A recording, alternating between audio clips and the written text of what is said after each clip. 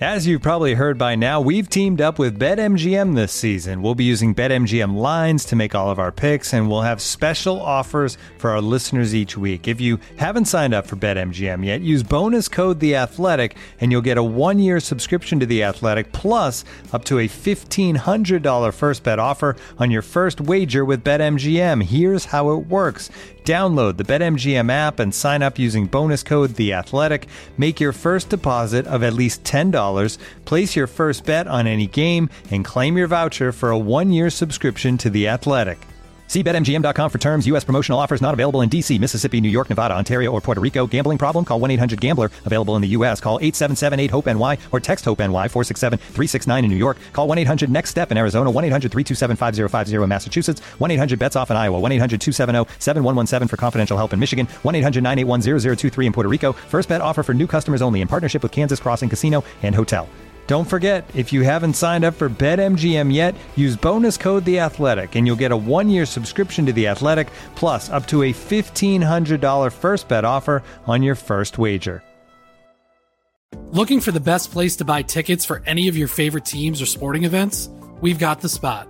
Our partner, StubHub, has been the leading ticket marketplace in the world for over 20 years, providing a 100% guarantee with every order.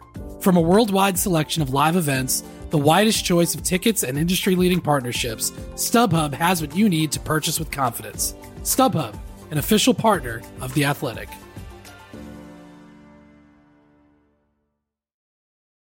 Laz and Powers is brought to you by Game Time, your new go-to app for the best deals of last-minute tickets. Did you know Blackhawks tickets tend to drop right before the game starts? Game Time tracks prices in real time from thousands of trusted sellers, then shows you all the best last-minute deals with prices up to 60% off. More than 12 million fans have downloaded the Game Time app and discovered the fastest, easiest way to get into the game. You know, personally, when I get on the site, I love how you can see the panoramic views. You can see exactly where you're sitting. You know what sort of view you're going to have when you have the tickets, and when you get there, it's what they sell you. So it's easy to see where you're going to sit and how it's going to look where you sit. So go ahead to the App Store or Play Store now to download Game Time and score awesome deals on last-minute tickets.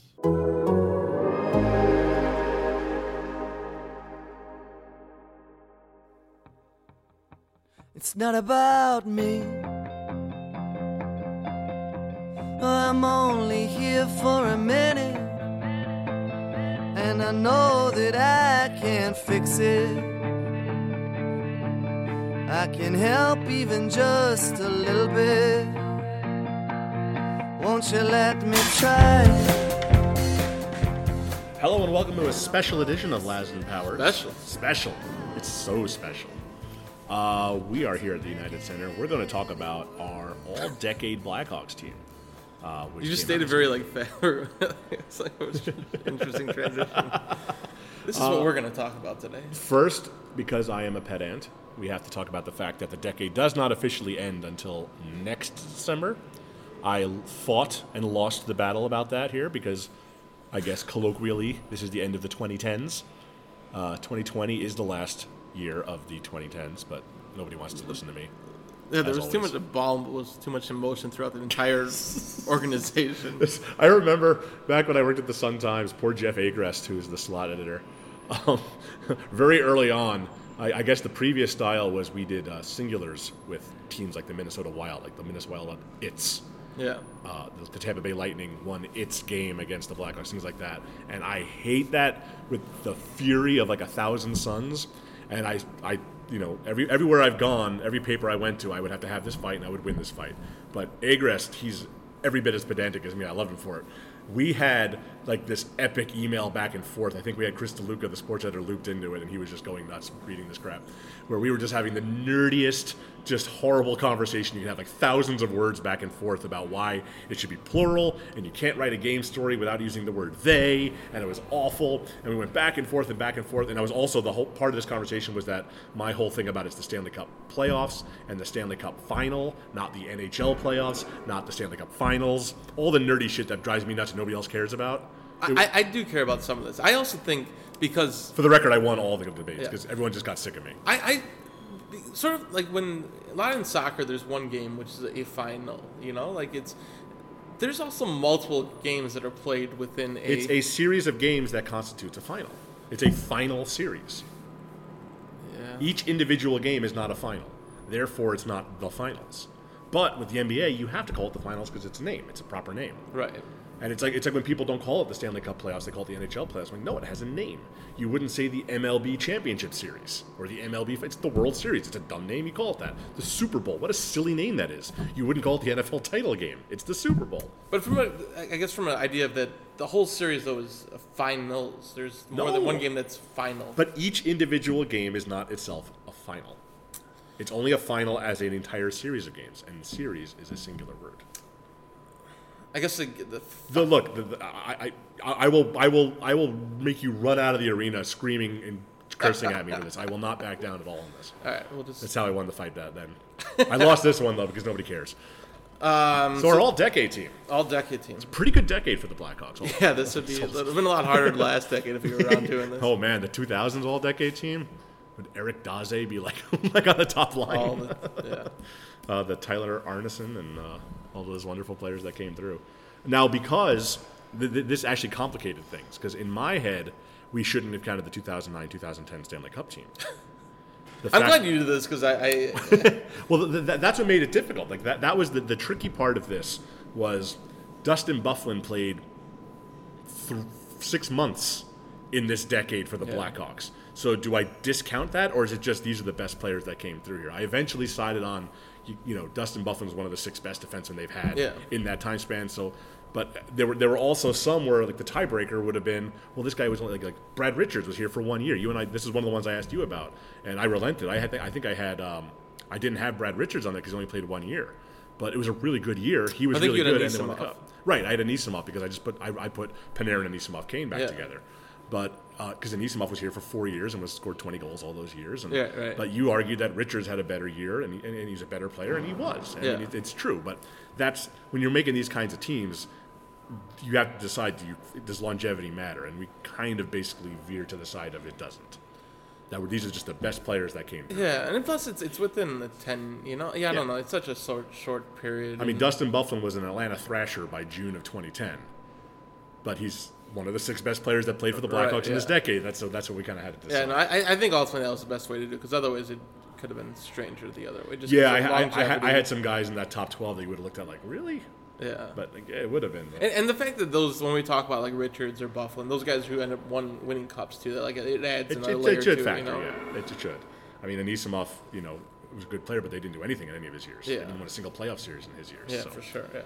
All right, well, the top line was a no-brainer. It's Patrick Sharp, Jonathan Toews, Marian Hossa, which they played, I think, 1 year actually together for like the entire year. I think it was 13-14. And they were so far and away the best line in hockey, it was ridiculous. Yeah. And it was the happiest I've ever seen Patrick Sharp, by the way, because he was finally getting those 22 minutes a night. He was making the most of it. He was fantastic. I don't think that, like, Saad, Toews, Hossa got more play on that top line over the years.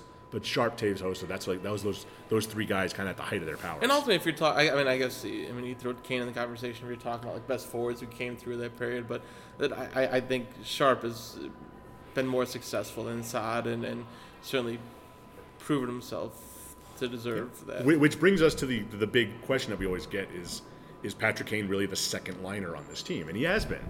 Because Jonathan Toews is the number 1 center, therefore whatever line he's on, always goes first in rushes, always goes first in warm-ups. But if we're doing like ice time and stuff, like it doesn't always add up to that. But the question I came up with is I wasn't just doing forwards, I was going by position. And the Marian Hossa versus Patrick Kane debate is a legitimate debate. Yeah. Like, I put Sharp, Toews, Hossa together because that was the line, but I also, honest to God, and this is no offense to Patrick Kane, I would pick Marian Hossa over him as the better all-around player over the last 10 years. Which is hard to say when Kane's the greatest American player that's ever lived. Yeah, for sure. Yeah, I mean, we're talking about both ways and how he influenced the game in other zones. And, like, if you're going to win a game, that's a tough one. It is. Like, that was the biggest thing for me when I was sitting down to do this was, how do I not have Patrick Kane on the top line?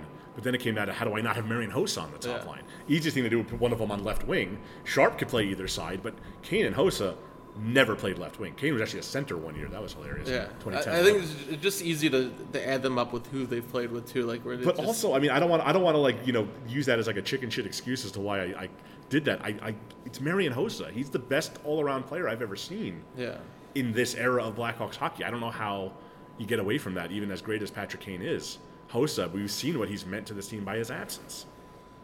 I mean, Marian Hossa is. I mean, it's funny. You talk to anyone, any player that's ever played with Marian Hossa, and they just start genuflecting. I mean, he's the ultimate teammate, the ultimate two-way forward, and you know, he's just an extraordinary player that he sort of got his due, but probably never got the due he deserved because he wasn't the biggest star on the team.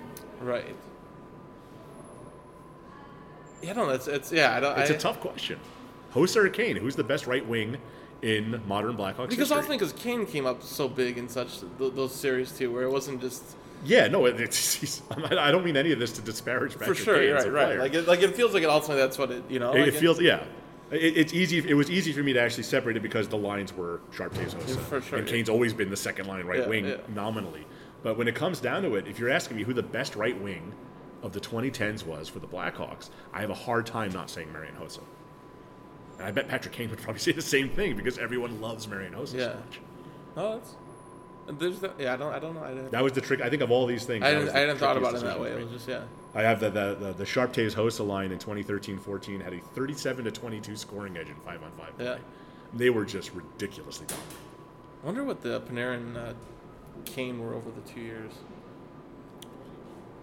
I don't know. We could look that up. We should have planned ahead. Yeah, we should. All right, you talk and I'll do things. Second line, I had Artemi Panarin. Yep. Short but sweet 2 years here. Patrick Kane on the right wing, of course. And Brad Richards, as we talked about. Remember the PBK line? The PB&K line? Yeah. No, it was Versteeg. I somehow got it. That was the only time I've ever gotten a line named. I was excited by that. Like Sportsnet was using it, and it became like a thing, the PB&K line, which wasn't even that creative a nickname. But Panarin, you know, we talked about him on the podcast recently about just the kind of next level understanding and telekinetic link he had with Kane. No, Kane had career high points last season without Panarin, but he's never looked as creatively fulfilled and spectacular as he did with Panarin. They were just it was such a match. It was. It's Saad and Taves just on steroids. I mean, it's just so amazing how those two played together. And Brad Richards, you know, he signed a 1 year, $2 million deal for the 2014-15 season because two reasons: he wanted to win a cup, and he wanted to play with Patrick Kane. And you remember when he came in, he was a fourth liner for a while. Yeah, there? He didn't start off on that line. He was not happy about that at all. The dude was pissed. Like Kane was all excited too because he finally had like an offensive minded center in it, you know. Right. After going through like Marcus Kruger types and even Dave Boland. But Richards was pissed for like a month he didn't play with him, and then they played and they went on that ridiculous hot streak where they were just combining for like 5 goals a night for like a month and a half and just tearing up the league. Richards, I mean, he had 12 goals and 25 assists in the regular season, 3 and 11 in the playoffs, so he was fine. Yeah. Like, he wasn't like the super dynamic player he was earlier in his career, but he was exactly what that team needed. He was exactly what Kane needed. He stabilized things. I think you could have put it, the fact that Kane played so well with so many of those centers, like if you put Handzus there, like you couldn't have argued because Handzus won a cup on that line too, you know. Handzus, you know, Marian Hossa is clearly the greatest free agent signing in all of Chicago sports history. I think you can say that unequivocally. Handzus might have been the sneakiest, best trade deadline acquisition in recent memory because what a difference he made for that 2013 team. In 2 years, Kane and Panarin, so out of Kane had played 2,600 5-on-5 minutes. That's a lot of minutes. Over 2 seasons, and 2,000 of those minutes were spent with Panarin. And they were on the ice for 102 goals for and 80 against. See, that's the thing about the Sharp-Taves Hossa line is they didn't give up anything. Right, yeah. You had Marian Hossa and Jonathan Taves, two of the best two-way centers in the two-way forwards in the world, and Patrick Sharp, who never got credit for being a 200-foot player, but really was. Yeah. He was very responsible. Well, I think when we talked about recently what this team lacks is that you don't have many forwards that are two-way guys like that Sharp and Hossa. That's exactly right. There was a lot more well-rounded players. Yeah, for sure. Because they have a lot. The Hawks have defensively responsible forwards, but they have no offense to their games. Yeah. Where these guys were just, I mean, to give up, so they give up 80 goals over 2 seasons. These guys gave up 22 in one season. Sure, Shows you the difference there. But they were just, they just owned the puck. So Panarin, Richards, Kane, I think that's pretty straightforward and obvious. Yeah, for sure, Panarin was only here for 2 years, but he is one of the great talents that's ever come through this organization. Sure, yeah. And we're seeing that, what he did in Columbus and now with the Rangers. But what is with the hair? What's going on with the hair there? Have you seen him lately? He looks like Krusty the Clown. He puts on that helmet. It's like my mom used to have a perm in the 1980s, and she was my Little League coach for like 10 years. So she would put on like those big boxy mesh Little League hats, and her hair would poof out the sides. Like I don't know if you remember the catcher Charlie O'Brien. We used to call her Charlie O'Brien, where just this curly hair would just bounce out the sides of it. That's what Artemi Panarin looks like with a helmet on. Someone's got to tell him to cut his hair. I don't know. I went through phases like that in my 20s, so I sort of respect it. You get this curly hair. I had long hair in my 20s also. It was not a good look. Yeah. I don't know. It's a little out of control. Like I don't see it's like hockey players with the big beards. Like how would that be comfortable while wearing a helmet? Yeah. I feel like being comfortable on the ice is very important. There's no way you're comfortable sweaty beard, chin strap, helmet, big hair. What's wrong with these people? This is important information. All right, third line. We got Brandon Saad, who is a very, very good hockey player. Yeah. And I don't think necessarily gets the credit he deserves as just one of those well-rounded, all-around guys. And he's been great this season. Yeah. He could use a little puck luck. Yeah, he's second on the team, and as we're recording this, he's got 6 goals. It feels like he should have 20 by now. He's always right around the net. Yeah. It's all relative, too, because, 6 goals isn't a lot in the NHL right now. No, but that's on pace for, 24, which is kind of what you want him in that 25-30 range. He's not the guy that you also... you thought he'd be that 30 guy when they traded for him, right? He was in Columbus when he was really the only guy they had. Yeah. He was a 31, I think 31. And if he put away his... he's on at least for a long stretch there, he was the guy that was creating the most and having the puck the most. And that line wasn't as good as Saad, Cam Kubalik were. They weren't putting it... they were getting scored on more than they were scoring goals despite all the possessions. Yeah. He had that play in the Carolina game, right off the bat, where he just crashed the net and the puck's right on his stick and somehow it went over the net. I mean, you're right. You're 2 feet from. How does that happen? Seems like that kind of summed up Saad's season. It's weird because Saad, the fact that he started here so young and played on that line, and they require him for Panarin, there's this expectation of what Saad was going to be, and he's a really good hockey player. Just whether we all called him Mini Hossa. Yeah, that's a really unfair comparison. Marian Hossa's an all-timer.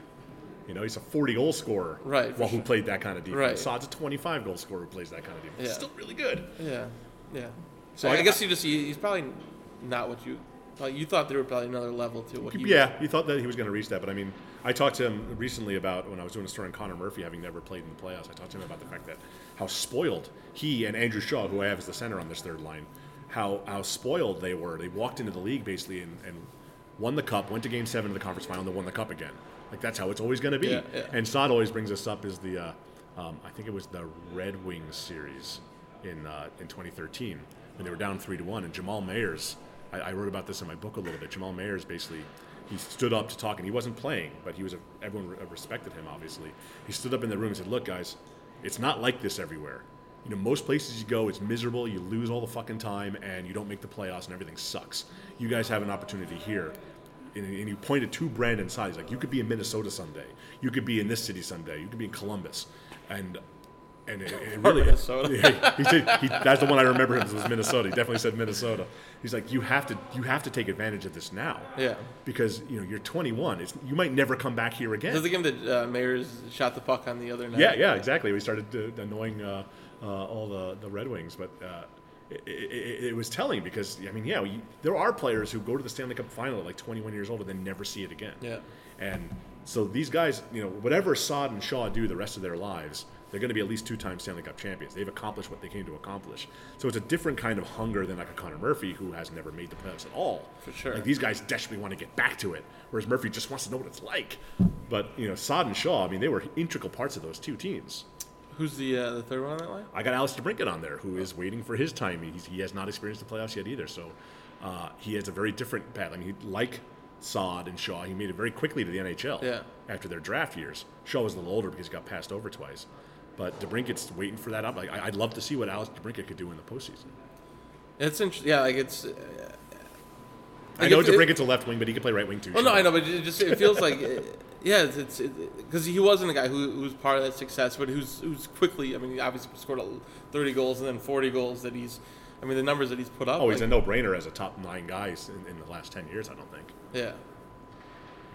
How many guys have scored 40 goals for this team? It's Kane and DeBrincat. For sure, yeah. I don't think Sharp never got there, did he? Hossa did it in his older days when he was basically just an offensive guy before he learned that stealing the puck was as fun as scoring the puck. Sharp's max with the Hawks was 36. He had 36, he had 34, 33, 34, never got to 40. So, I mean, DeBrincat had the second best goal scoring season in recent team history last year. True, so, I think he's an easy choice for up there. And, he's going to certainly be like a cornerstone of the all 2020s team. For sure, yeah. Because he's not going anywhere, and he's just 21 years old. Who's on that? I was trying to think. He's already top 10 among Blackhawks in goals scored in the 2000s, ahead of Panarin, Bickle, Keith. Yeah. Got more goals than Keith. Who's on your fourth line? All right, let's go to the fourth line. This is where it's things so got weird hard. that we're doing this and I had no input. It's kind of fun, actually. I'm just surprising you with it. You can yell at me for it. Fourth line, I have Brian Bickle at left wing. Yeah. Dave Boland at fourth line center. And Christopher Stieg is the right wing. Okay. There were a lot of guys you could have put here. You could have put Marcus Kruger, who was underappreciated. You could put Andrew Ladd, Troy Brower. It's interesting because it's in one way those are the best players, right? But Kruger was the best fourth line player, Dave Boland was fourth line center in 2013.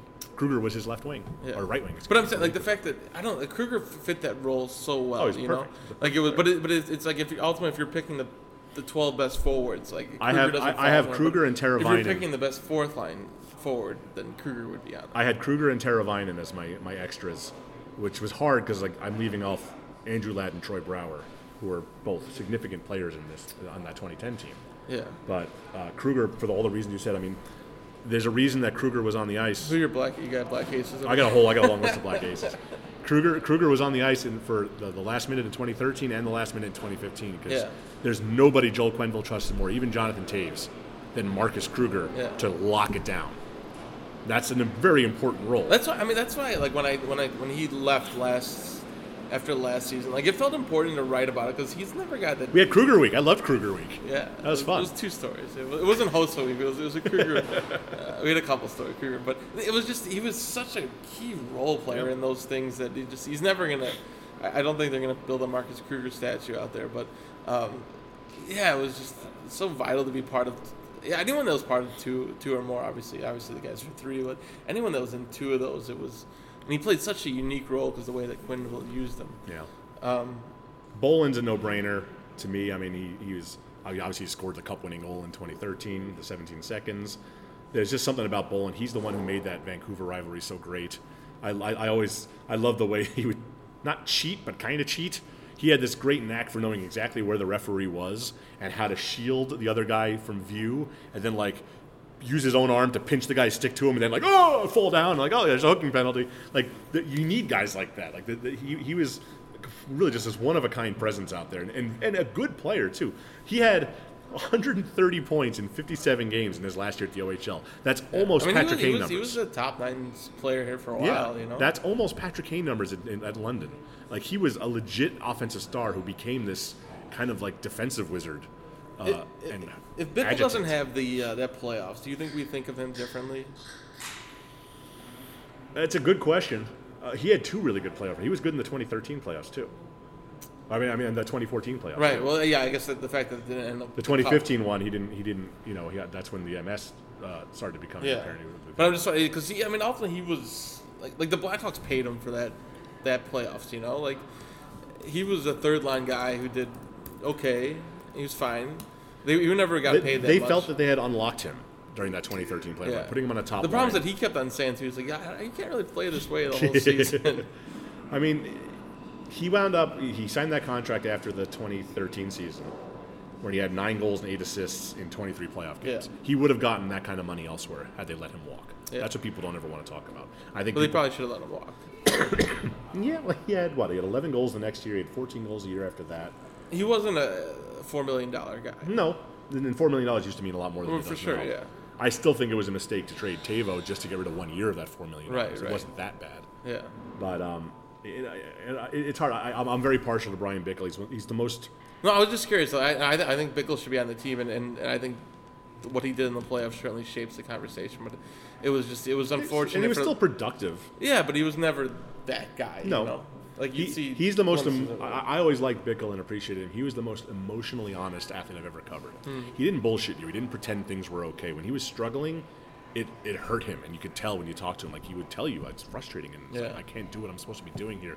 And when he started dealing with what we later learned was MS, He thought he was having these vertigo symptoms and all this stuff. Like it was I remember hard talking to to watch. him in Rockford and stuff, and he's just, he was just lost, he wasn't sure what And was that's the going thing, on. he doesn't get defiant about it. Like, he's just open about it. And Yeah. professional athletes are so conditioned to never show you what they're truly feeling that I always loved Bickle for that reason. Is he was out there. He's an open book. And, yeah, I think some of those conversations are tough, like some of the guys, like I talked to Zach Smith about being a healthy scratch. it's tough talking to a guy about it when they're sucking, yeah. And he was really good about it, like it just you appreciate that too when it's you realize from their perspective how difficult it is. A lot of guys get pouty and sulky. Yeah, and don't want to talk about it. There's something about a player's maturity level when they can talk honestly about things like that. And I always try to think of it from their side because I think I would be the pouty guy. Like that's how I think I'd be. I don't think I'd want to talk to you. It's tough. I mean, like our job is like we're basically annoying them. Like they don't want to talk to us. Nobody ever wants to talk to us.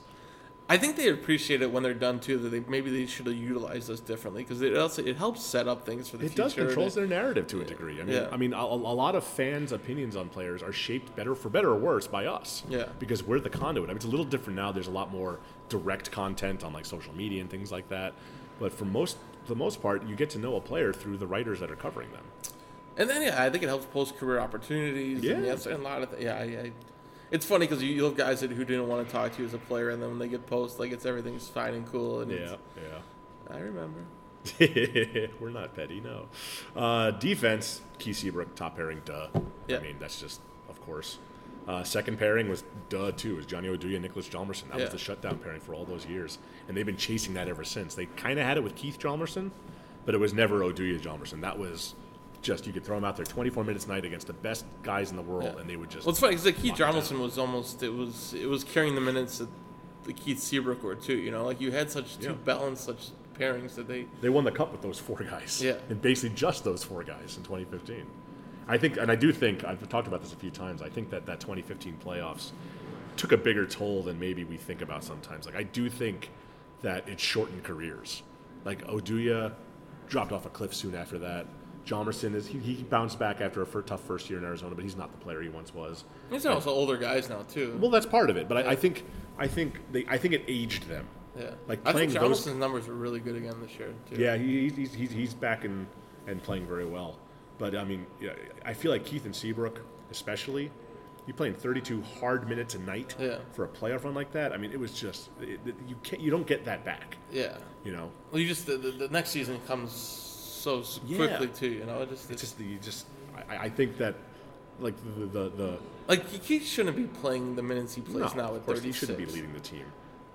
But that's just the way it is because that's all they got. Yeah. Third pairing was a little trickier. I had Nick Leddy and Dustin Byfuglien. Yeah. Now, I know that Nick Leddy was never Joel Quenneville's favorite player. And I know that Nick Leddy is remembered largely as a guy whose jersey Alec Martinez's shot fluttered off of and passed Corey Crawford in Game 7 against the Kings in 2014. But he was a good player for them for a long time, and he's still a good player. He's out there, and there's plus-minus issues last year and things like that. Did you consider Ville Poca? I did not consider Ville Poca. Now I'm kicking myself for not considering Ville Poca. And then Byfuglien, with Byfuglien, he had a choice of. I could make a compelling case for Michael Roosevelt, and people are going to laugh at that. I love Michael Roosevelt. For sure. Michael Roosevelt was a very important piece of this team for a number of years. Again, the longevity issue is Roosevelt or even Eric Gustafson versus Campbell or Byfuglien. Campbell and Byfuglien are higher-end players in their primes, but Byfuglien was here for half a year. Campbell came back. He wasn't the same guy as he was the first time around. Gustafson's coming off a 60-point season, and Roosevelt was an important piece of the team. He was one of those rotation guys who was always okay being a rotation guy, and there's value in that. And every time he played, he was fine. People shat on Roosevelt so much. He was a perfectly consistent third-pairing defenseman for a long time. So Leddy was in just one cup, yeah? Yeah, he was the last thing he did in the Blackhawks. So I think I'd probably put Campbell over Leddy. Would you? He was such a significant signing, too, and I think they symbolically, Campbell was a big getting deal, over that hump in 09-10 was like 13. I don't know. It felt like more expected almost. Where 15 was certainly a surprise. The Campbell signing that was the Hawks like that was, if I remember right, it was McDonough saying like you got to make a big signing for Brian Campbell. Yeah, Holson Campbell. Or they wanted to show the world. Well, yeah, because Hossa was the following year. Yeah, they wanted to show the world that they meant business. They were going to spend money again, and Campbell was symbolically huge. And yeah, really good player. So yeah, you can make that argument. Campbell, Bufflin. I have Campbell as the extra. Yeah, you could rotate them. Yeah, they could be rotation guys. Yeah. But I do feel like Roosevelt. I feel like some of it's shaped too that we didn't cover that season. I wonder if it's different. Yeah, it's true. There's certainly some of that. I feel much more connected to that team having done the book than I did before I wrote the book, but it was kind of like a foreign entity to me. Now I kind of like I dived into that. But yeah, I mean, you can make a compelling case for any of those guys, and you can make a case for Eric Gustafson. Yeah, I mean, he's been doing it for a few years now. He's got twice as much time, 3 times as much time as Bufflin or Campbell. So you can make a case for him. You can make a case for Roosevelt, but I think Leddy, Bufflin, Campbell in any kind of order you want makes perfect sense to me. Yeah, no, I agree. And we'll see if Adam Boquist and Ian Mitchell and Nick Beaudin are in the 2020s list. Yeah, at least 2 of them better be. I think is how Beaudin needs. He's going to take more time. Yeah, but if at least 2 of those guys make this list 10 years from now, then they'll be all right. They need 2 legitimate players to come out of that. Or they need Nylander to be better than what Jokiharju is. So far, it's been a fair trade, much fairer than I would have expected. As I ranted about a lot over the summer. Who are your goalies? Goalies is Crawford and Darling. You could have made a case for Ranta. You could have made a case for Emery. Emery got Vezina votes in 2013. You could have made a case for Niemi. You cannot make a case for Niemi in my mind. No? I don't think so. I know he won a cup, but he wasn't like a reason why. Yeah, I don't know. Having won a cup, you probably can make a case over Darling, no? Darling, man, his numbers were spectacular in Chicago. Yeah. And don't forget, he won a playoff series that led to a Stanley Cup too. That Nashville series in 2015. He took over from Crawford and got them to the finish line, and then Crawford dragged them over. For me, it was Darling. I mean, if you want to make a case for Niemi, you can. I don't have like a really strong. I don't. I feel like Niemi was just not a system goalie, because that's not really what the Blackhawks were then. But I just feel like he's a product. Do you have his numbers there from? I'm calling up right now. He played just basically the ones he had 3 games in 08-09, and then 09-10 played 39 games, had a .912 save percentage, and a .225 goals against. Hockey DB doesn't have that. Let me look it up real quick here. This is riveting radio. I mean, Ranta's numbers were spectacular too. Yeah. I mean, it is hard to gauge sometimes just because of the playoff success of like certain guys, or just who helped them win the Cups, and compared to the Panarins and the DeBrincats. Well, again, how are you deciding this list? Are you deciding it by total overall impact? Are you deciding just about the success they had, the numbers? That's what makes a list like this fun to do. Is there's a million ways to look at it. In the playoffs, he had a. What the hell's going on here? Hockey reference, you tell me. There it is. In the playoffs, he had a .910 save percentage, .263 goals against. I mean, these aren't like fantastic. For sure, yeah. These are league average numbers, and I feel that's what he was. He was a league average goalie behind an amazing team. And I think where Darling put up spectacular numbers behind a very good team, and I think that makes it. And he did it for a couple of years.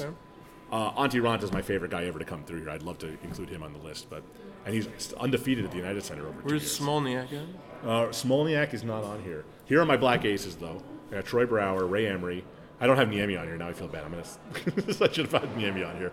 Troy Brouwer, Ray Emery, Michael Frolik. Gotta love Frolik. Yeah. Eric Gustafson, Michael Handzus, Andrew Ladd, Connor Murphy, who's been doing it for a few years now, Antti Raanta, Michael Roosevelt, and Nick Schmaltz. Okay. Who you can make a case for Schmaltz to be in that top 12 in terms of just ability. I wish I was better prepared, because I would have brought other names to the table. Well, we knew we were doing this podcast for like 2 weeks. I know. You could, and I'm pretty sure I did email you the list when I was doing it, so you could yell at me about it. So I feel like this is more on you than anything. No, I'm not. I already felt bad. You didn't have to pile on. So that's, I guess that's my all-decade team. And now here's my. I don't have. Yeah, that's 25 minutes. We'll go over it again. Here's my Rockford team. Yes, we need the all Ice Hogs team. Perry and Morin. I guess I should point out that Joel Quenneville's the coach. Yeah. Over Savard and Colleton. But my favorite Blackhawks head coach was Kevin Dineen during the World Cup in 2016. Just from a media just perspective. because he used the term loose candy to describe rebounds. And I wanted to call our podcast last year Loose Candy, and nobody would go along with me for it. So yeah, that's our all-decade team. This reminds me of my old days at the Post-Tribune doing all-area teams every high school season. I hated doing those things, man. This is a lot easier to do than that because there's not 47 teams to choose from. Stats are more readily available. We did for ESPN Chicago, too, for all-area football and basketball. It's so tough to get, area. You're just trusting the coaches to give you accurate stats. This guy had 17,000 yards rushing this year, really? That's what I was talking to Michael Bryan of the Sun-Times about, and he's asking about offensive linemen. He's like, what should I do? My God. That's every time I did the football area offensive, I would okay, who's going to D1 schools? Yeah. Those guys get in. That's what I And then I would call the only couple of coaches that liked me. I'm like, tell me who the 5 best offensive linemen in the region. He had seven linemen going to D1. He's like, what should I do? That was the worst. I hated doing offensive lines. Basketball was always easier because it's only 5 guys. Yeah, for sure. It's a lot easier to. Yeah. We had an all-area basketball team that had 5 Division I guys on it, which were Northwestern. It had Luke Harangody, went to Notre Dame. Etwan Moore was on that team. East Chicago. He played for the Bulls. Scott Martin and Robbie Hummel both started at Purdue. Yeah. And then kid who went to Virginia, and I can't remember his name. It starts with a J, and I feel bad. But he didn't go anywhere. So anyway, getting off on some tangents now. That's our all-decade team. That kid's listening to the podcast. He's like, I can't believe this. Jameel Tucker? I want to say Jameel Tucker. I don't know. We'll figure it out. Yeah. Anyway, that's our all-decade team. Yell at us on Twitter. Go ahead and yell at us. Mark did it. I didn't. I just yell at me. It's fine. I'm used to it. Till next time, we'll see you. See you. Won't you let me try?